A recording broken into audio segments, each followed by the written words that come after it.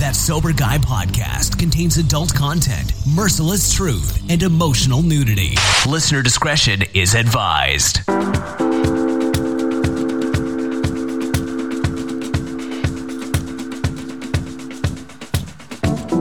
Hop on hit, so it's time to go home.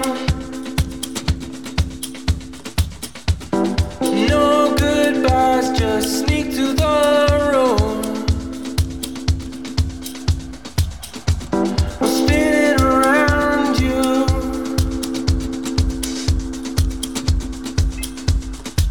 You're never bringing me down.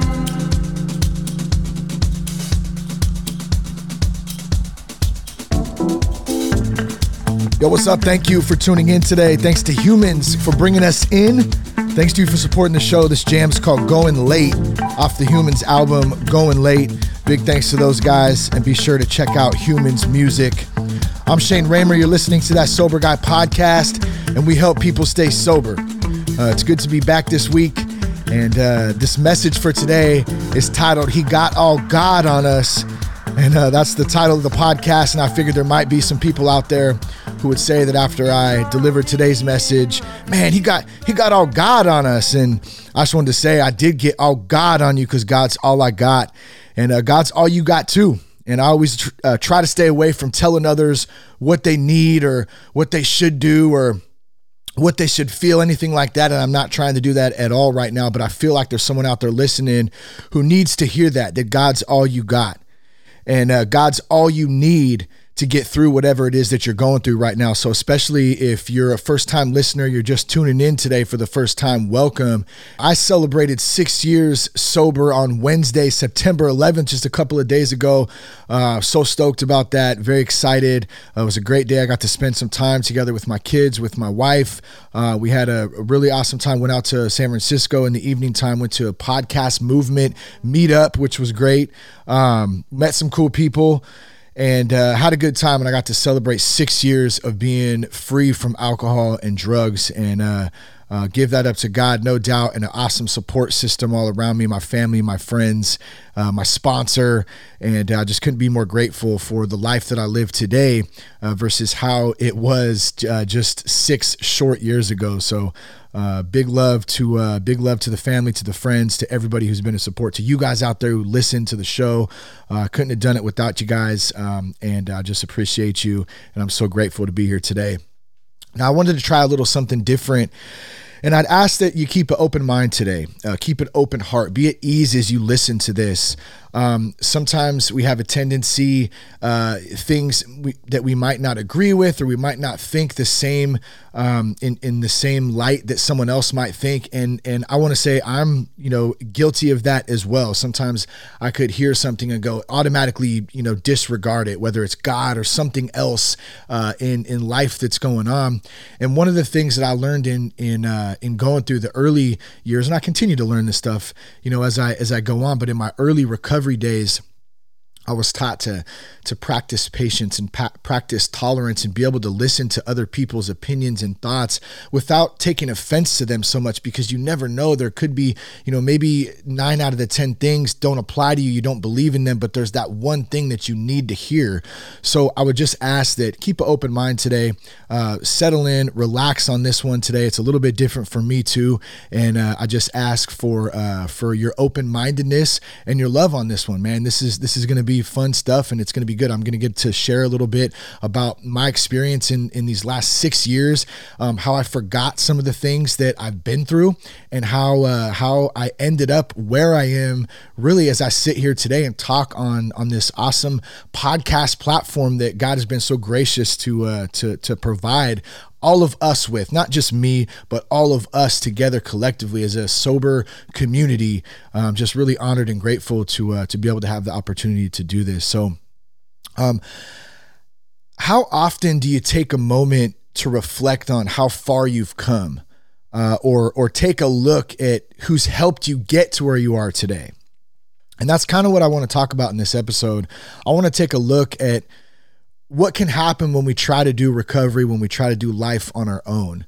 I have a couple of stories I want to share with you, both from a struggle standpoint and then from a strength standpoint. And then we'll wrap up with some resources, some things that can help keep you on track and headed in the right direction. But before we do that, I want to say, be sure to check us out at thatsoberguy.com. You can connect with us on Instagram at realthatsoberguy, and you can also connect with us on Twitter at Shane Raymer. Now, finding the right treatment for addiction and mental health illness can be tough, and that's why Sober Guy has continued to partner with Foundations Recovery Network. In fact, I just had a great meeting with Katie from Foundations just a few days ago to talk a little bit about what 2020 looks like. Are we going to continue to work together? All that good stuff. So shout out to them. They stay true to their mission. They hold high ethical standards. They provide treatment in a nationwide network of residential and outpatient programs. They've built the industry's leading research and outcomes program, and in order to fulfill each commitment to patients, and not only the patients, but their loved ones. So if you want to learn more, if you're looking for a resource, I know that's a thing out there. Sometimes you don't know who to turn to. You don't know who to trust. Go to foundationshelp.com/soberguy, or you can call 833-81-SOBER. That's 833-81-SOBER. And you can talk with an admissions coordinator about treatment options. They can answer any questions for you there. One other thing, did you know we have a course called How to Navigate the First 90 Days of Sobriety? It's a digital course. You can do it at your home, do it wherever you want. It's myself, a few doctors, a few friends, and people in recovery. I kept getting so many questions about how do I stay sober? How do I navigate these first 30, 60, 90 days of sobriety? How do I stay sober? And I thought, man, we should just put a course together. I'll interview some people, some of my friends, some professionals, and we'll talk about what we have done personally, what's worked for us, what hasn't worked for us, and we'll put it in a digital format. People can watch it and listen to it whenever the heck they want. So that's what we did. It's $25 with the promo code half off. If you go to thatsoberguy.com and you can click on courses, all the information's there. So be sure to check that out. And then I wanted to read a quick iTunes review before we get into today's message.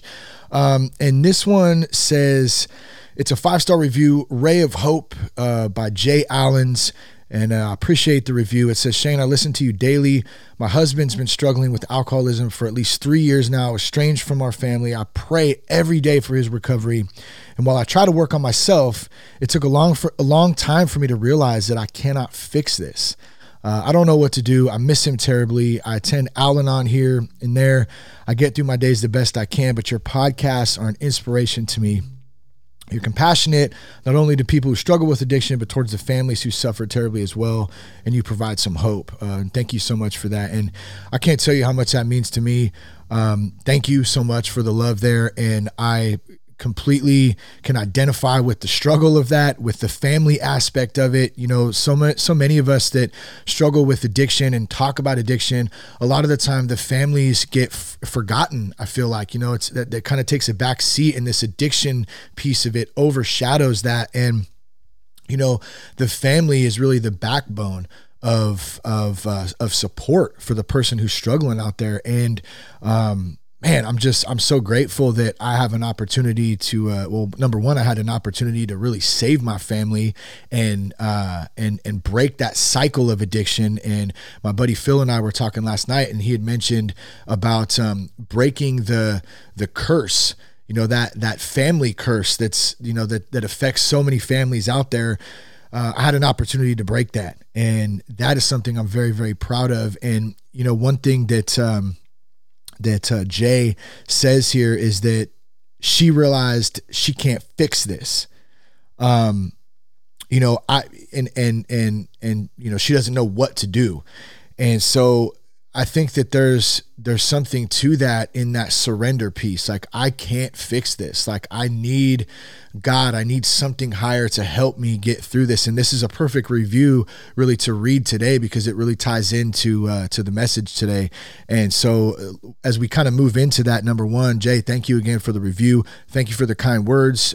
It's really honored. You know, I feel so grateful to be able to add, you know, my hope, my story, and I'm just a small piece of this this community, and I appreciate you. So thanks again for writing that review, and best to you. Keep praying, you know, keep showing up.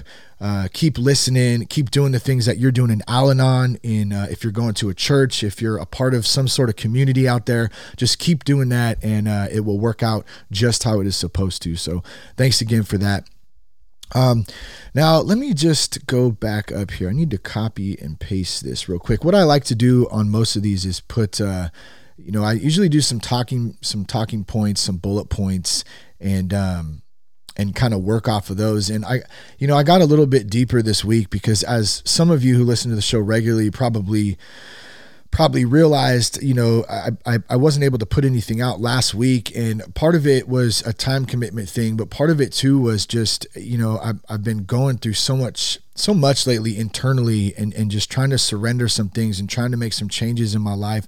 And it's been a bit of a struggle as far as not only doing that, but also at the same time trying to be inspired to do the podcast. And one thing I've always said is that if I'm not having fun with it, if I'm not feeling inspired, I'm not going to do it. I'm not going to force myself to do something and put something out that's crappy and that doesn't make any sense, and that I'm not feeling just because I need to. I think it's doing almost an injustice by doing that, than trying to do something and then it just doesn't work. So I took some time off. I have a ton of support around me, a lot of good men, to help build up and speak into my life. And it's something that's so important for you dudes out there and for you ladies as well too. But if I can speak directly to the dudes, like having homies around you, a support group, mentors, whether it's a sponsor, a friend, someone in some sort of community around you that can help guide you. You can bounce ideas off. You can ask questions. It's so important to have. And if you don't have that, get to a meeting. Get to your church. Get to somewhere, even if it's like a softball league. I mean, I know that's might sound kind of goofy for some people, but like I have a Thursday night team that is just a part, even if it's just starting there, where you're around some other dudes, and hopefully there's some good dudes that can, that have their lives together and that are kind of, doing the right thing. And when I say have your lives together, it doesn't mean perfect. I'm not saying like, you must have your life together and do everything perfect. That's not what I'm saying.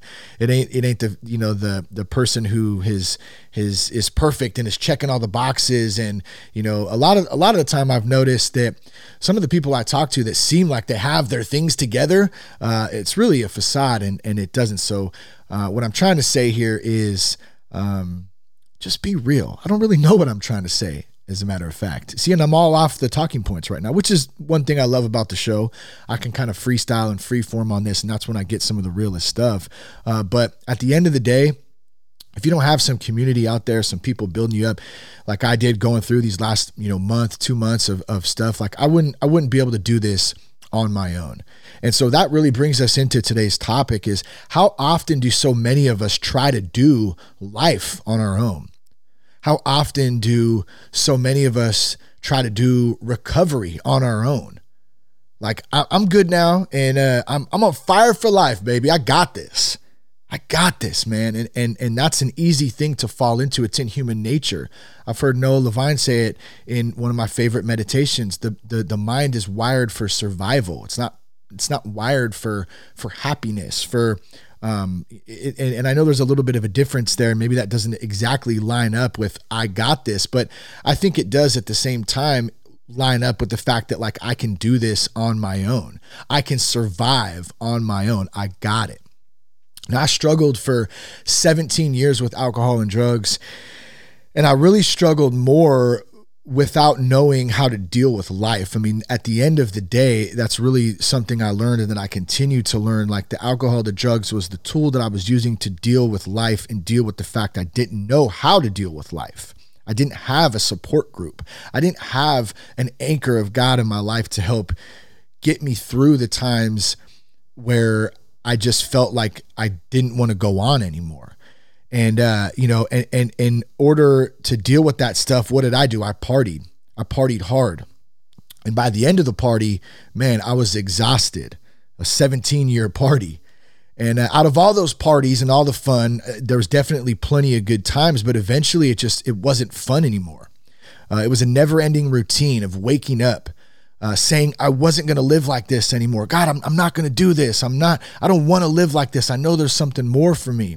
only to live another day the same way that I said I wasn't going to live anymore, day after day after day. It was like Groundhog Day, waking up, doing like swearing up and down, I'm not going to do this. And then the next day falling into that same routine again, doing the same exact thing that I said I wasn't going to do yesterday. And there's a lot of guilt and shame that comes along with that. That's really hard to break when you're stuck in that cycle. Depression, anxiety, it's you get in that, and it's so overwhelming sometimes, that you don't know what to do. And so for me, in my own journey and things I was going through, I turned to alcohol and I turned to drugs to help numb that so I wouldn't have to feel. Now, Jess and I got together when we were about 20. I don't know if I've ever shared the whole story, and I'm not going to do it right now. I'll save you that, of how we got together, but we've known each other since the 6th grade. I had a crush on her. We went to high school together. We dated different people. We had some of the same mutual friends that we still share today. But when we were about 20, we ended up starting to date and starting to hang out, and especially in the early days, we're still not rocket scientists, but we were definitely not smart in our first days. And Jess might argue then when it comes to certain things like parenting, I'm still not very smart. Like when an instance, I created the song Butt Juice in front of our 5-year-old. Probably not a very good idea. I don't know if you guys remember that song, Pimp Juice, talking about my pimp juice. Oh, for some reason one day, I mean, whether you're 5 or whether you're 38 like me, a fart is still funny, right? So it's like right off the top of my head, talking about my butt juice. Oh, and I'm gonna let it loose. Oh, that just came out one day right in front of my 5-year-old and like right before he started kindergarten. And I'm like, buddy, I had to sit down and say, Daddy is not very smart. I shouldn't have been singing that in front of you, because now he's going around the house singing it, right? He's thinking it's hilarious. And it is. I got to kind of turn away and act like I'm not laughing at it when I am. But to the point, I'm not very smart sometimes, even at 38, if it's something innocent as a fart and a funny song. Take that back to when I was 20. Man, I was not doing good things, not making smart decisions.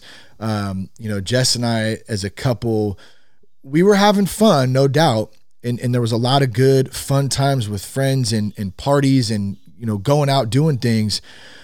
But we were always broke. I mean, we were partying, we were drinking, we were smoking weed every day. We were trying to make $1 out of 15 cents so we could pay our rent every month and not get evicted. It was tough. And as we got into our late 20s, we had our daughter, Lucy, and I was so excited. I remember being so scared at the same time. I'm pretty sure our family and our friends were scared for us. They were like, what is going on right now? These two probably are not in any position to be having a baby. And we just had no idea what we were doing. And some days I still throw my hands up and wonder, like, God, like, I don't have any clue what I'm doing right now. How did I get in this predicament here? And I really have to dig and rely on something higher just to get me through. And that's fine. But I mean, back in the day, I didn't even have that. So I was really trying to operate on my own. And there's one thing I do remember. I remember promising Lucy, when she was just a baby, that I wasn't, like, she wasn't going to grow up in the same way I grew up, with alcohol, with drugs, and just really just dysfunctional family life. I was going to break that cycle for her. And at the time I was still in that cycle, and I didn't know how or what or when, but I just remember promising her that I promise you, baby girl, you're not going to grow up like I grew up, and I want to preface this with my mom, with my dad. They did the best job they can do. And that's part of growing up and growing into, myself and being a man, and realized having my own family that, regardless that things weren't perfect growing up in my home life as a kid, my mom and dad loved us. They loved me. They loved my sister, and they did the best dang job they could do at that time. And I have so much grace for them at this time in my life right now. And as I get older, just because I know they were young and they were doing the best job they could. and that helps to heal a lot of the stuff, that acceptance, that forgiveness, all those things that we kind of learn by working in a recovery program, by showing up, by doing that stuff. And so I'm so grateful for the way that I grew up now, because it's given me perspective on things, and I honor my mom and I honor my dad, to the best of my ability today, in just realizing that. But I remember though too, as Jess and I were going through this as, young adults, and well, I guess 29 is not really considered a young adult anymore. Actually, I'm not sure. Is 29 considered a young adult? I would say no, personally. I would say you should be, there were so many other people at 29, and not to compare lives or anything, but that were a lot farther ahead than Jess and I were, when we had our first baby. But I remember how often the cupboards were bare. Like, I remember how often our lights were getting shut off because we couldn't pay the bill. I remember being on government assistance, WIC checks, so Lucy could have formula, because we couldn't afford to buy formula. We were just broke. We had one car. It was a faded powder blue 1987 Toyota Camry. And this was in 2010. So, I don't want to hear, Shane, that's a classic. No, it wasn't a classic. It was more like a classic POS. Like my buddy Josh called it, butter rims. So funny, because the rims were all faded and yellow looking, and I think we found a crock pot in the trunk one time with like a year-old sausage in it from an old Christmas party we had been to and got drunk at, and just left it there. Like, who drives around with a crock pot in the back of their trunk, like full of old sausage? Like, come on. Like, I just didn't care. Like, that was just whatever. You know what I mean? Oh, I guess it'll just clean itself, and one day we'll take the crock pot out of the trunk, But that was that mentality of not a lot of self-pride, self-worth, like just who gives a crap, really. We actually took Lucy home from the hospital in old butter rims. And I remember getting in the car that day when we were leaving to go home, and number one, thinking, okay, wait a minute here. Like, where's the nurses? Wait a minute, we're going to take this little human being. Well, not little, she was massive. She was like 10 pounds, like a sumo wrestler. But we're taking this human being home, and like, wait a minute, we're responsible for this person now? Like, wow. Like, what, wow. What are we going to do? How are we going to do this? And so there was that fear there. And at the same time, I remember feeling kind of low. Like, I'm almost 30. I should be in a better position in my life to help take care of this child that we brought in that I love so much. Like, how are we going to do this? And I remember looking back and telling her, like, apologizing to her for that. Like, I'm sorry.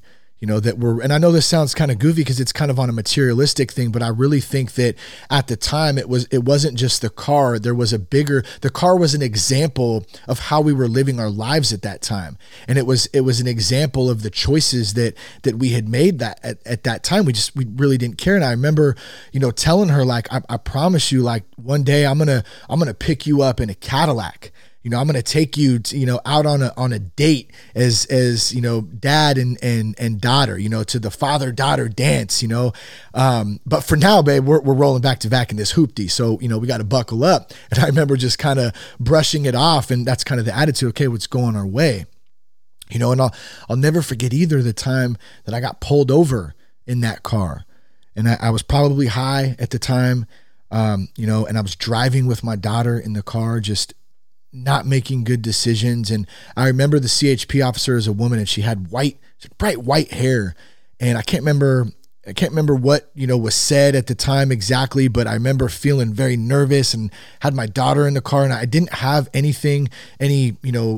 weed or I wasn't drinking and driving at the time, thank God. But like, I wasn't in my right state for sure. I don't remember where we were going or what we were doing. But I remember the feeling of feeling very small and feeling like, not good about myself. And I remember the CHP officer, she reached back and she may have been, honestly checking for the seat, how she was looking at how the car seat was buckled up. Was it buckled in correctly? Was it the right way? And man, I'm getting so much background noise today in this recording. I got sirens going on. There's like cars speeding up and down.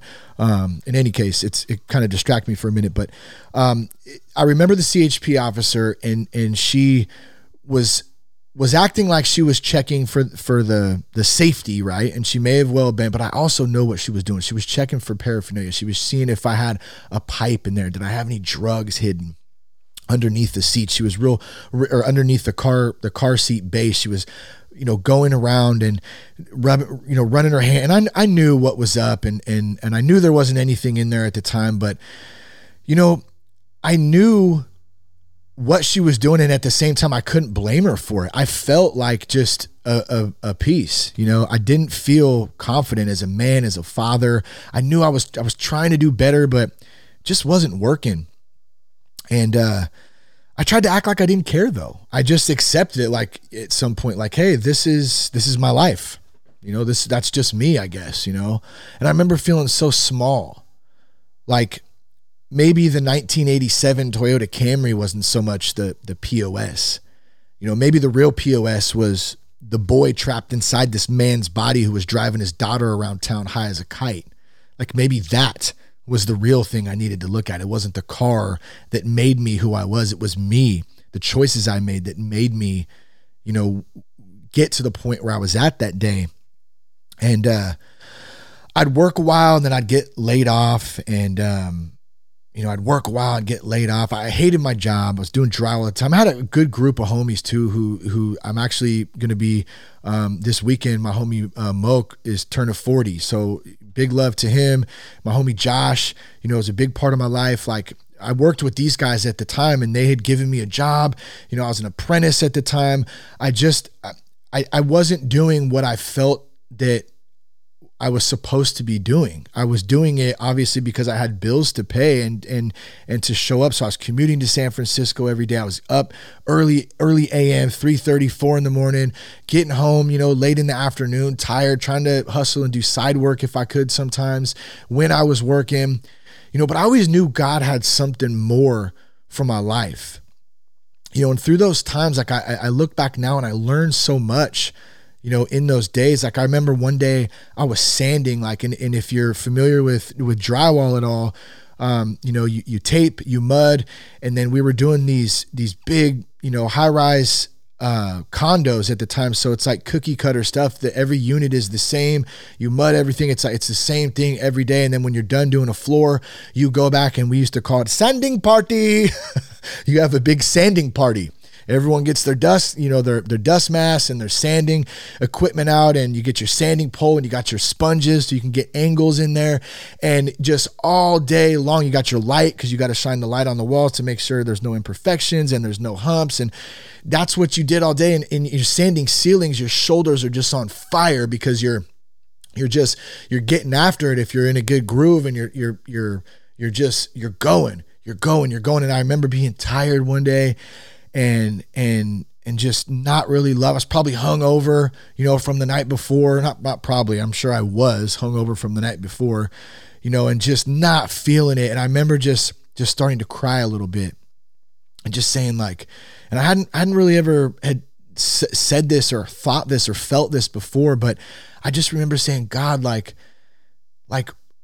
help me, please. Like this isn't, I know there's something more to my life than just sanding ceilings all day. And I want to be clear, there's nothing wrong with sanding ceilings or doing construction or anything. That's some hard work. It takes a ton of skill and dedication, getting up in the morning and getting out there and getting after it and creating something. But it's just, you make great money at it too, man, especially dudes out there humping away, working 10, 12-hour days, just making some good money and providing for their family. So I don't want to sound like I'm downing that. But at the same time, I just knew in my heart that it wasn't for me. It was for me at that time. And I was learning something, but it wasn't what God had for my life moving forward. I just felt it inside that there was something different for me to do, to create, to be the real Shane, which I had no clue who the real Shane was at that time. And I also knew, and I found this verse in, it's Jeremiah 29:11. It said, "For I know the plans I have for you, declares the Lord, plans for welfare and not for evil, to give you a future and a hope." And I know there's some more context behind that other than what I'm just, kind of looking at the face of it. I'm not going to get into that part of it today, but God wasn't just going to magically get rid of all my problems, the drinking, the drug use, the addiction, the job, my attitude, like me. He wasn't just going to magically fix it. I had to suffer through that for a while longer until I was fully ready to surrender. See, even though I was feeling all those feelings inside at that time, I wasn't ready to surrender yet. And I've still been battling this surrender piece to God, at least. I surrendered the alcohol, the drugs back September 11th, 2013. Like I said in the beginning of the episode, we just celebrated 6 years. Thank God. I'm so grateful for that. I surrendered that at the time. The tools that I was using, I've continued to try to learn and teach, or continue to find people to teach me how to do this and follow along and, work a program, have community, all that stuff. But I wasn't, ready to fully surrender to that at that time. And it's still a process for me. The surrender thing is not just something that magically happens. It's every day I'm surrendering. I'm surrendering my day every single time I wake up. And when I'm in that mode, it makes it a heck of a lot easier, because when I'm trying to control stuff, it's dang near impossible. It's almost impossible to be in the right state of mind for me. And, I just want to ask and propose that question to you. Have you ever had that moment of realization, or that moment like where you felt something in your gut? There's more out here. Like, why am I here? I'm here to do something different or more, or maybe it's less, but maybe it's just something that's not right at that time. And you get that feeling. And I just want to tell you, that feeling is real. You can, you don't know how you're going to get through this season in your life, but that feeling is tugging on you and telling you that there's something out there more. And we're not going to do it on our own. I know I can't do it on my own if I'm feeling that. And that was the thing for me at that time, where I knew something was happening, but I just wasn't fully ready. So maybe you're not ready either right now. Maybe you're listening to this, you're new into recovery, you're new in your walk, whatever it is. Just know that feeling you're feeling is 100% valid. Don't minimize it. Don't write it off. It's real. And the enemy will try to convince you it's not. He'll try to keep you stuck right where you're at. At least that's what he did to me. And he kept me stuck there for a long time. But through my struggle came strength. Let me say that one more time, a bit different. My strength has come through my struggle. Towards the end of my addiction, I felt bad about myself. How did I get here? I'd often ask myself, man, like, God, like, how? I couldn't believe it. It happened so fast. It was so progressive towards the last couple years, that I'd always, swore and thought that I would never, ever get to a point where I'd completely lost control. Like, I had lost control. And if you're a control freak like I am, which is a daily battle for me that I'm still actively working on every day, that's tough to have to admit that and say, I lost it. Like, I don't know what I'm going to do. I don't know how I got here. I was resentful and angry towards my father, towards the way I grew up. I wasn't understanding that him and my mom were just trying to do the best they knew how to do. And I played the victim card. For a long time, I tried to use it to my advantage, and I did. I wasn't honest with people. I used, the way that I grew up or whatever is kind of to my advantage, so people would feel sorry for me. I was depressed. I was full of anxiety. I was insecure. And in all honesty, I didn't really care if I lived or if I died. Now, I wouldn't say that I was intentionally suicidal, but I honestly could care less if something came up. And in fact, sometimes I prayed for it. Just take me out, God. Just take me out.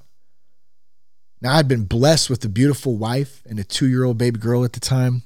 She was 2 right around towards the end, 2 or 3 years old, right in that time frame, that last year. And I should have been filled up with joy and with happiness.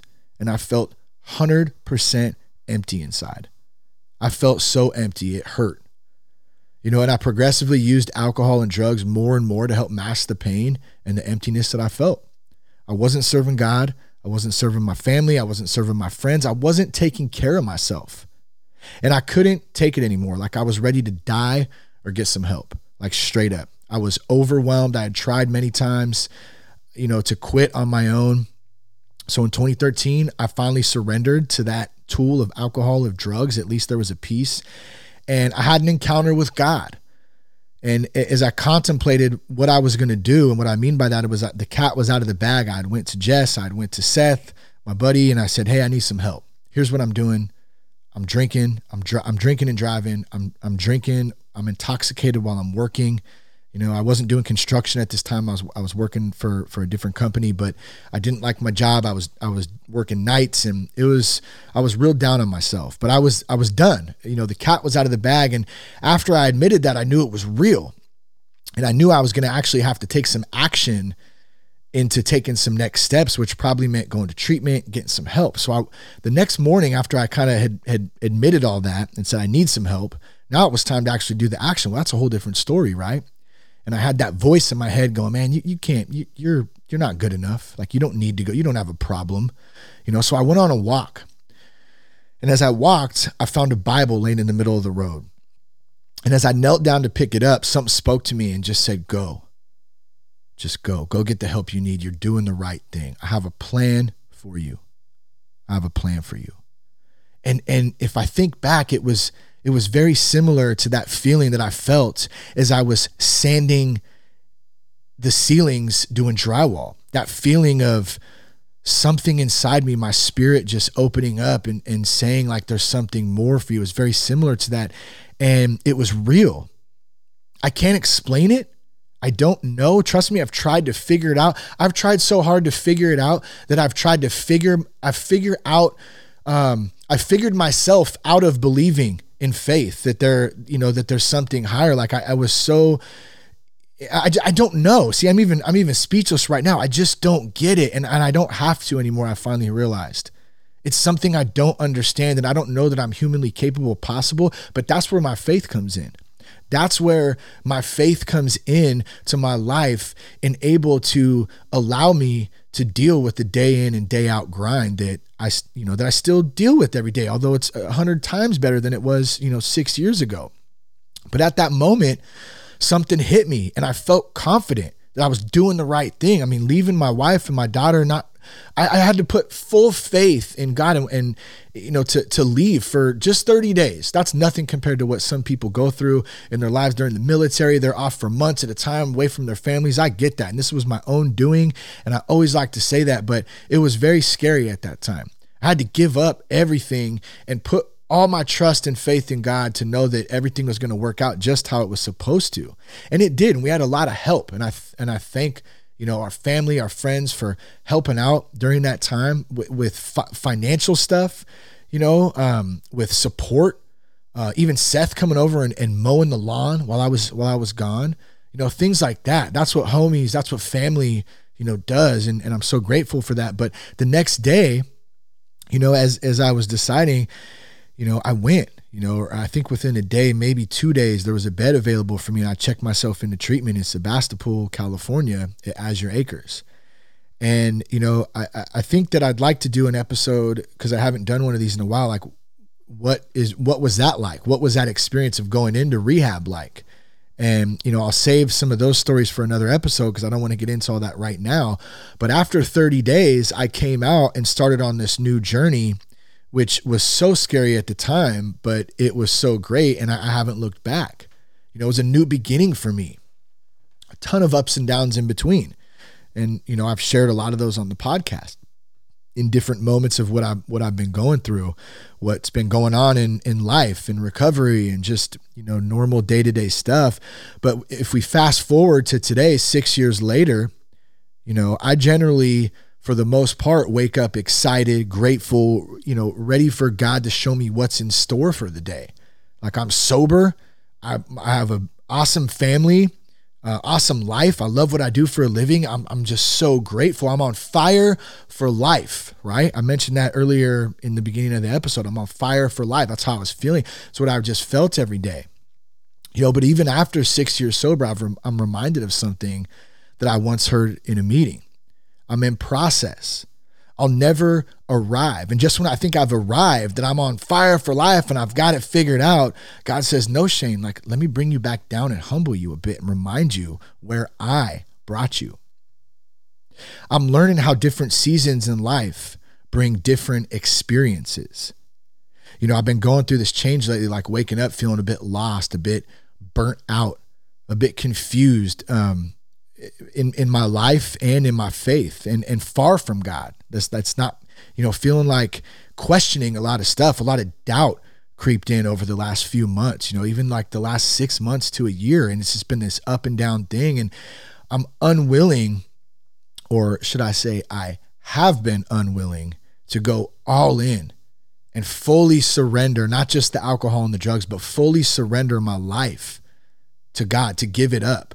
I got 1 foot in and 1 foot out, trying to be authentic, through man's eyes, but not authentic through God's eyes. I'm cursing like a sailor on Wednesdays and I'm worshiping like a saint on Sundays, holding on to reservations from my past identity so I don't have to fully let go of the old me, because there's still this little part of this rebel, this punk rock, guy who wants to show people that he's worth something and that he's going to amount to something. And it's been a really tough battle in my head, going through that and then not feeling good enough, the lows of feeling like, why do I even do this? This is stupid. I should never have even started this thing and I'm not going to be anybody. Who are you? It's just like this enemy voice just attacking me. And I know that's not true. I know that's not true, but when I'm doing it on my own, the attack comes even harder. I thought I was being authentic, but the truth is I was judging my authenticity from the perception of people, not from the perception of Jesus. Jesus is the only one who can confirm my authenticity. That's it. Do I see myself how other people see me? Or do I see myself how God sees me? Because that's the true authentic Shane, when I can see myself how God sees me. When I see myself how people see me, I don't do very good. I don't do very good with that. And I'm beginning to realize that, and it's really setting in lately. It's also, I also realized that I forgot where I came from. I forgot where God had brought me. I had a counselor named David when I was in treatment, and he would say, and I remember this, he had these huge hands. He was a big dude too. And this guy, the amount of drugs this guy did, there's no way he should have even been alive for the amount of substances that David put in his veins. And he would talk very openly about, some of the times where, he was near death and just down and high as a kite. I mean, it's unbelievable. But he would say, you will forget. You will forget. And I couldn't imagine at that time, how could I forget all the crap that I've been putting myself through, putting my family through? How could I forget, the things that I've been through growing up? And I'll never forget that. How could I forget how bad it hurts that I'm in rehab right now? How could I forget this? But when I looked in the mirror every day since I'd been sober, I thought I was doing pretty good. Although I was a bit confused spiritually, and I still am some days. I was feeling pretty proud of where I was at in this last year, in this last couple years, pretty proud of how far I had come. I was doing okay. I'm on fire for life, baby. Woo! Hell yeah. I'm making a little more money now. My bills are paid. We bought a house. I created this podcast. I created a job inside a Fortune 500 company, that, and I'm not saying this, but I'm telling you, this is what my thought process has been. I'm doing good. I created a job, I created a company. I don't drive a 1987 Toyota Corolla with an old school crock pot full of sausage in the trunk anymore, son. I don't drive butter rims anymore. I got 2 respectable vehicles. My family's healthy. I'm coaching my son's t-ball. I'm watching my daughter play soccer. My marriage is much better. I got some brand new Nike Cortez on my feet. I got black ones and the white Forrest Gump ones, son. I can choose either one I want to wear any day. My life is beautiful. I ain't rich, but I ain't broke no more. I can pay my light bill, my mortgage, and hit Costco on a Saturday and get some steaks and some free samples and a bunch of other crap that we don't need. I got this. I got this. I got this. I was on fire for life, but I was lukewarm for Jesus. The only one who can actually bring me to where I'm at today. The only one who actually did bring me where I'm at today. By speaking to me in that moment, that encounter I had that I forgot about when I found the Bible laying in the middle of the road. That's who saved me from my own worst enemy, which is myself. That's who blessed me with a beautiful, loving family. I didn't do it. The one who loves me unconditionally, that's who saved me. The one who shows me mercy and grace through the good times and the bad. The one who died for my sins. And I was lukewarm for him. I've been lukewarm for him. Now, as I was kind of writing this out, I started thinking back to, some scripture and some things that I've heard before. And I'm new. I'm not a Bible scholar by any means. I try to understand stuff and do a little bit of research on stuff. And as I was writing some of this message out and just really kind of pouring my heart into this, I haven't done this in a while. A lot of the podcasts, although they're great content, there's a lot of surface stuff in some of them, I feel like, and most people probably don't realize that. I'm probably being hard on myself, but I know my true heart and I know, what I'm going through, and it's hard sometimes to open up, and to really pour out your heart. And so God, thank you so much for being able to do this, being able to write some of this out and be honest. And as I did that, I came across a verse, Revelation 3:20, a pretty well-known verse, and you'll hear it preached a lot. You'll see memes of it, and but it says, "Behold, I stand at the door and knock. If anyone hears my voice and opens the door, I'll come into him and will dine with him and he with me." And so when I first see that, I think, well, man, when I found that Bible in the middle of the road that day, when I was debating whether or not I was going to go get the help that I need, when I was going to get sober and change my life, I had this vision, I had this feeling. That was Jesus knocking on my door and saying, here's an opportunity to come in. Let me dine with you and he with me. And now that's how I initially interpreted this verse, as Jesus standing outside the door of my heart, waiting to be invited in. And as he knocks, as I knelt down and pick up that Bible, I get to decide. I get to decide. And I think many people interpret this verse the same as just what it is. And viewing it from this interpretation, when I think back, I can't count how many times in my life I felt like God was knocking on my door, and how many times in my life I was too prideful, too egotistical, too stupid, just not ready, or here's the big one, just plain scared to open up that door and let God into my life. Maybe you've been feeling God knocking on your door, to your heart. So what I'm talking about. And it's okay if you're scared. It's okay if that feels different and you don't know what it is, or you don't know how you could even fathom taking that next step, connecting spiritually to something higher. And then I found a great article unpacking a little bit more of what this verse means in its full content, or its full context, I mean. And I'll put that, because I'm going to what's the word I'm looking for? I'm not going to read in verbatim. I forgot what it is now, but I'll put the link in the show notes, and I'm going to go through some of this, kind of unpacking this verse, okay? Because this made sense to me too, and I went, oh, wow, this is pretty incredible. But there's a famous painting called The Light of the World by Holman Hunt, and it was inspired by the verse that I read, Revelation 3:20. And it's a beautiful painting. There's a picture of it. Like I said, I'll put this link to this article that I'm kind of paraphrasing. That's the word I was looking for, by the way, paraphrasing. Some of the stuff in here, so you can read the article if you want. You can see the painting by Holman Hunt.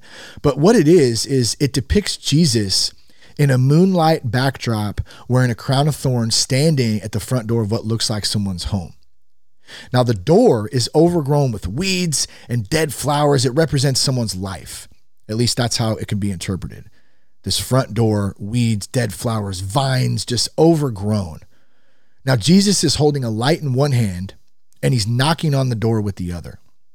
Now, one thing that's really interesting, there's no handle on the outside of the door, which would tell us that it's up to the person on the inside of the door to choose if they let Jesus in. And that goes back to the scripture. Behold, I stand at the door and knock. If anyone hears my voice and opens the door, I will come in and dine with him and he with me. Now, the painting is often used and interpreted as a symbol of how Jesus comes knocking on the doors of those who don't believe in him, those who aren't sure, who are doubtful, giving them a choice to let him come into their lives. The door in the painting doesn't appear to have a handle on the outside, like I mentioned, and Holman Hunt explained in one of his books that this was deliberate, and the handle is on the inside of the door and can only be opened from that end, representing, get this is one of my favorite parts, representing the obstinately shut mind. The obstinately shut mind, the doubtful mind, the closed off mind, the incapable human mind. Man, that's good to me. In other words, we have to open the door to let Jesus into our lives. Jesus will never force his way in, and he gives us the freedom to choose. It's up to us whether or not we open the door. If we do, he promises, I'll come in, I'll eat with you, you eat with me, we'll join together. And it's a sign of friendship, which Jesus offers to all people who open the door, open their door to the lives, to their open their door to their lives. I slaughtered that, but you know what I'm getting at. So while it could provide us with a useful picture of what happens when someone who doesn't believe in God and Jesus, and that makes that interpretation that I just read with the picture, with the verse, I mean, that applies so much to me. And I know it probably applies to a lot of people out there listening, whether or not you believe in God or not. Like if there's something higher, there's just something that applies to so many other people. And I found out that that's not even the correct context of this. Check this out. Now, while it could provide us with a useful picture of what happens when someone who doesn't believe in God, this is actually not the original context of the passage in Revelation 3:20 at all. And to be honest, kind of made me sad when I found this out. So I'm like, what? Wait a minute. Like, this was like speaking to me, and you can still interpret it like that too. I mean, I think it makes perfect sense, but I am one of those dudes who likes to research. I want to know the truth. That's what gets me in trouble sometimes, because the truth, knowledge can create doubt. And that's what the enemy wants to do. What's the number one thing? I don't know why I'm asking a question here, but what is the number one thing the enemy wants to do? I just said it. He wants to create doubt in our minds, and that's it. And so knowledge, questioning stuff, man, I really, really struggle with that. And that's part of where this surrender, this acceptance, and this full-blown 100% faith has come in. But when I looked at this interpretation of this, it fits so many different aspects of my life, and all through, because I wasn't always making the right choices. And I always felt like Jesus was with me and he was waiting for me to answer that door to invite him in. So what does it really mean then if it doesn't mean that? And it's actually part of a longer passage here, and it forms part of John. And I'm kind of reading verbatim here from this article. Once again, I'll link it in there. I always want to stay true to that. Make sure that I'm paraphrasing it and giving credit where credit's due. This isn't something exactly that I wrote or anything, but it forms part of John's vision of a message sent to the church. John has a vision of Jesus speaking to 7 different churches. Each of these churches are imperfect and have something about them that is not quite up to par. In each of these, warnings and encouragements are given. To the church of, I think it's Laodicea or Laodicea, I'm not sure, but to the church of Laodicea, Jesus gives a stern warning because of their, check this out, lukewarm nature. And man, that's just how this part, I was like, wow, I've been feeling so lukewarm. I've been feeling so lukewarm, 1 foot in, 1 foot out. And in Revelation, I think it's 3:15, he says, I know your deeds, that you are neither cold nor hot. I wish you were either one or the other. So because of you being lukewarm, neither hot nor cold, I'm about to spit you out of my mouth. I'm about to spit you out of my mouth. Now, of course, I mean, the church, the body of Christ, your faith, it's made up of individuals, even though he was specifically speaking to a specific church here. But within that body, you can easily find many individuals, and I'm paraphrasing again, who become lukewarm. And this was like so relatable to me, because I'm like, man, that's me. Like, that's me. Like, I've become lukewarm for God. Like, I don't know where I stand with him. I'm confused. I'm doubtful. Like, help me. Like, surrender. Like, I need help. And it goes on to say that's the danger for each one of us as Christians. We can allow our passion for Jesus to fade and to become indifferent to sin or to others in need.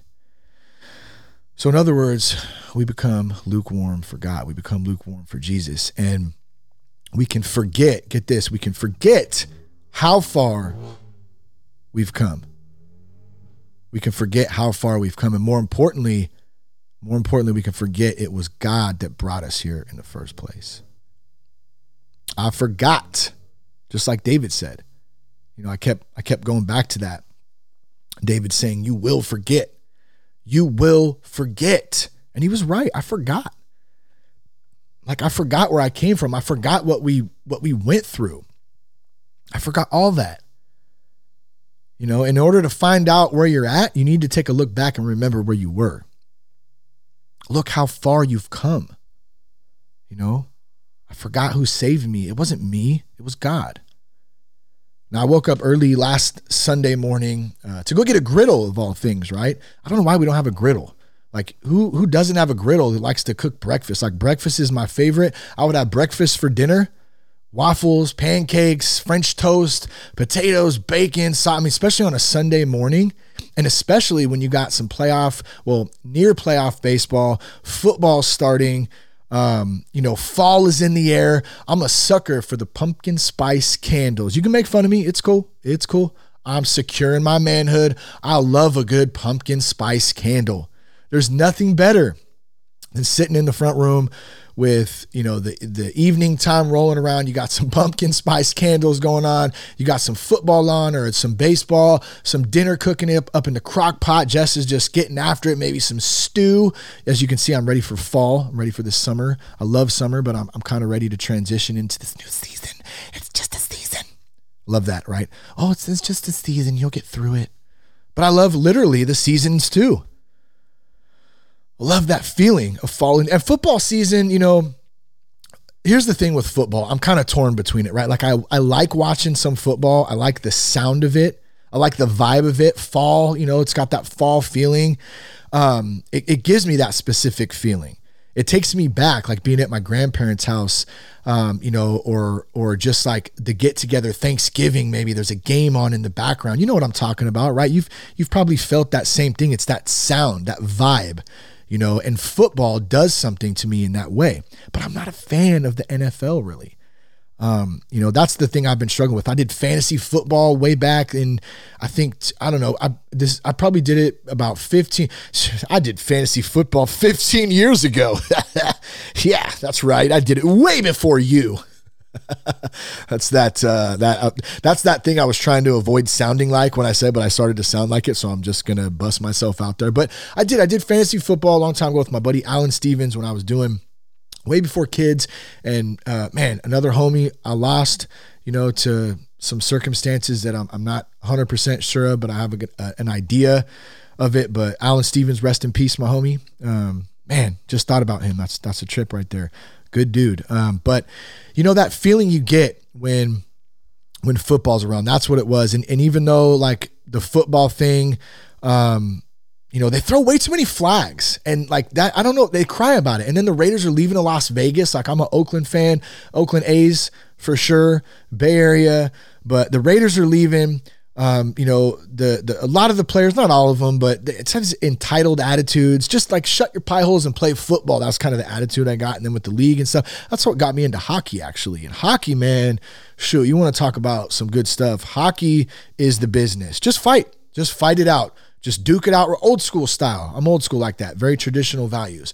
Let's throw the gloves off and throw down real quick, and we'll see who wins, and we'll settle it right here, right now. And in football, like I saw a dude the other day, he like slapped his face mask, and they called like he got ejected from the game for slapping his face mask. I'm like, are you kidding me? Like, these are grown men out here playing a aggressive, dangerous sport, and he slaps him out of, whether he did a little attitude there, like I get it, but he gets ejected for that? Like, I'm moving on to hockey. In any case, which also reminded me of a quote I love from the poet Juvenal: give them bread and circuses and they will never revolt. Total different thing right there. Probably should have just left that alone. But in any case, I just went to get some breakfast and a griddle, okay? That's all I did.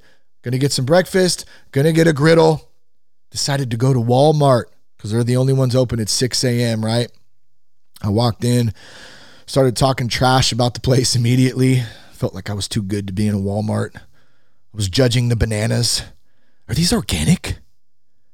Ignore the 4, hate the 8, dying on the 9. You ever heard that? That's how you can tell if you're getting a true organic fruit or vegetable. They have the barcode numbers. I actually learned this in, was it a book or podcast? I think it came from John Joseph. Somewhere I'd seen, but ignore the 4, hate the 8, dying on the 9. So when you're looking at the barcodes on fruit or vegetables, if it starts with the 4, ignore the 4. This is if you're looking for organic stuff. If it starts with a 4, ignore the 4. If it starts with an 8, hate the 8. If it starts with a 9, dying on the 9. It's a good way to tell, right? So I'm in there, I'm looking at the bananas, ignore the 4, hate the 8, dying on the 9. I'm judging the people like a real jerk, right? Justifying the only reason that I was in a Walmart was because it was the only thing open at the time. Though I had no other option. It's the only reason I'm in here. I'm not supposed to be in this dump. I'm way better than this. Are you kidding me? Like, these are the types of things that my mind, like, and I know that's not my heart speaking. I know my heart's true. Like, I don't care. I'll shop at the dollar store. I'll shop at a Walmart. I'll shop at Target. I'll shop at the Nugget. I'll go to Whole Foods occasionally if I got a bonus, like $8,000 bonus. Like I'm just kidding. But you know what I'm saying? Like, I don't care. That's not my heart doing that. But here's another one. Proverbs 11:2. When pride comes, then comes disgrace. But with humility comes wisdom. When pride comes, then comes disgrace. But with humility comes wisdom. Man, I lose my humility sometimes, man. Let me just say my pride was in full effect the morning that I had to go get a griddle and some breakfast at Walmart. And then I remembered, like, I'm not better than anyone. Like, God knows my imperfections. God knows my sins. God knows my moments of weakness. God knows my mouth sometimes, my tongue. And as much as I can hide them from myself and be in denial about some of that stuff that I still actively have to work through, I can't hide them from God. He knows. He knows. And once again, look, I forgot where I came from. I forgot what happened. Don't forget where you came from. Don't forget what you've been through. Don't forget who lifted you up. Don't forget how you got to where you got to today. Pride and ego have been slowly eating at me until my own disgrace showed its face to me in a Vacaville Walmart, standing in front of 8 different brands of bacon, complaining over if the bananas were organic or not. Like, are you kidding me? I just went to get some breakfast. God, give me a break. And it's that kind of stuff that's so good. I'm just so happy that I get to have these realizations and be real with myself and not numb to reality, even though it sucks sometimes to have to admit some of this stuff. And as I stood there looking at all the bacon, because you never want to get thin bacon, right? Or cheap bacon. That stuff is nasty. Like, I'm not even going to say the brand, but it starts with an H. It rhymes with Tornell. I don't even think that's a word. I just made it up, but not good. You need some thick bacon. I went for the thick cut mega pack, I think, man. Cook that bacon up. Who doesn't like bacon? But as I stood there, as I was kind of looking at the mega pack to choose from, I realized, like, after 6 years sober, right? This is like a week ago. I had forgotten the years of partying.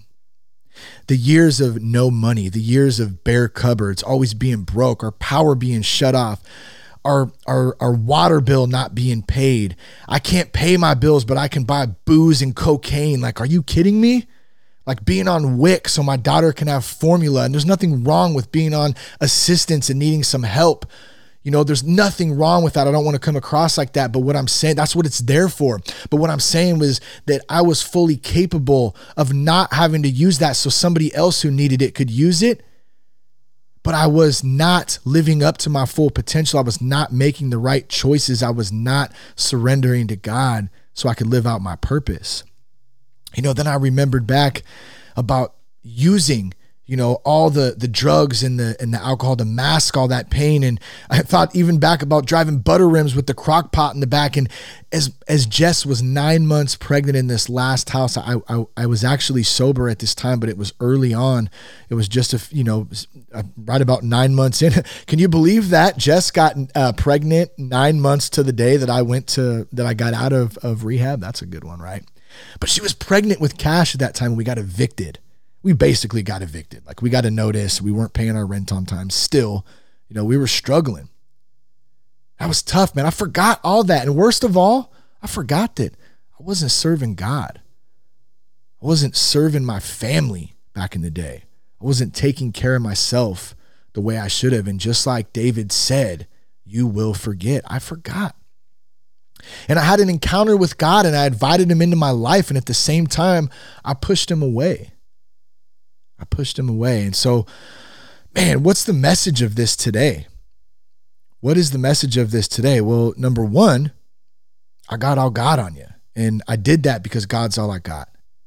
God is all I got. And I'm okay with saying that today. And I hope that people and I'm not just talking about this topic. I'm talking about a topic on our whole culture, society, everything that's going on in the world right now. We see all this bad news, all this crap going on, and wars and just crazy stuff, political arguments, and I'm right, you're wrong. I'm like, we've got to a point where we can't even have discussions anymore and agree and disagree on stuff, you know? And so that's why in this topic, like, I'm passionate about it. I'm passionate about my recovery. I'm passionate about serving others. And, you know, God is all I got. And I'm so honored to have an opportunity to share that with those out there who listen. And whether you agree with it or not, that's fine. But I'm just saying, at least, like I said earlier, we can practice tolerance and patience and being open-minded and having a good heart. And even when we disagree with stuff, you never know what you're going to hear or try that you didn't think. That's what opens us up. That's what creates growth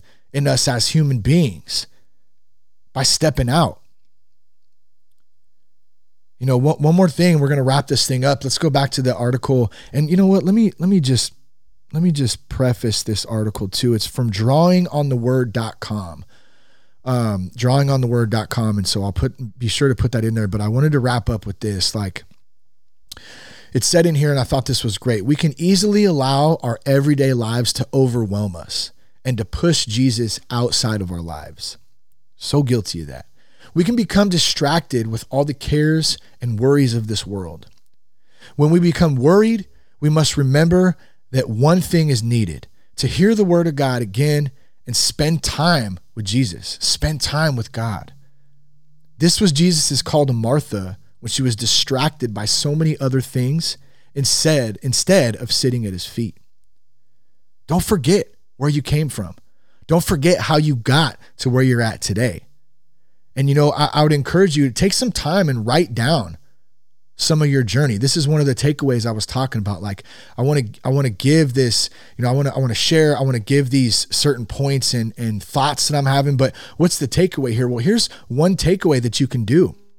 And this felt so good, you know, for me to be able to do this week, is to sit down and write about where you've been on, like, or the journey you've been on, write about what you've been through. I was able to do some of that this week, and it was so relieving. And it brought this flow of emotion and realization and thought and remembering where I came from. And then, which went into creating this whole new attitude of gratitude to where I've been able to sit today. It's amazing. It's like unbelievable sometimes. So take some time with yourself, sit down in a quiet place You know, grab your journal, grab a notebook, write about what you've been through, write about where you've been, write about where you want to go. Where do you envision yourself going? Ask God for forgiveness for anything that you're still holding on to. Ask God to help you forgive others that you're holding resentments against. That's freedom right there. You know, when I reflect on my own journey, even me getting sober feels like just this small piece of the much bigger puzzle to my life. You know, and I have so far to go. I have so much still to do, so much, love to give and to receive, thankfully. And I just want to honor the gift of life. Like, it's so valuable. I'm so appreciative of the time. Like, I can never get time back. That's the most expensive, valuable thing in this world is time. I can make more money. I can buy a different car if I get in an accident. If I lose my house, I can get a new house. I can't ever get time back. Can't ever get time back. So I love you guys. I thank you. I hope something spoke to you today. Even if you don't agree with everything that I'm saying here, like, man, I just pray that there's something that spoke to you today and that you hear that you can relate to.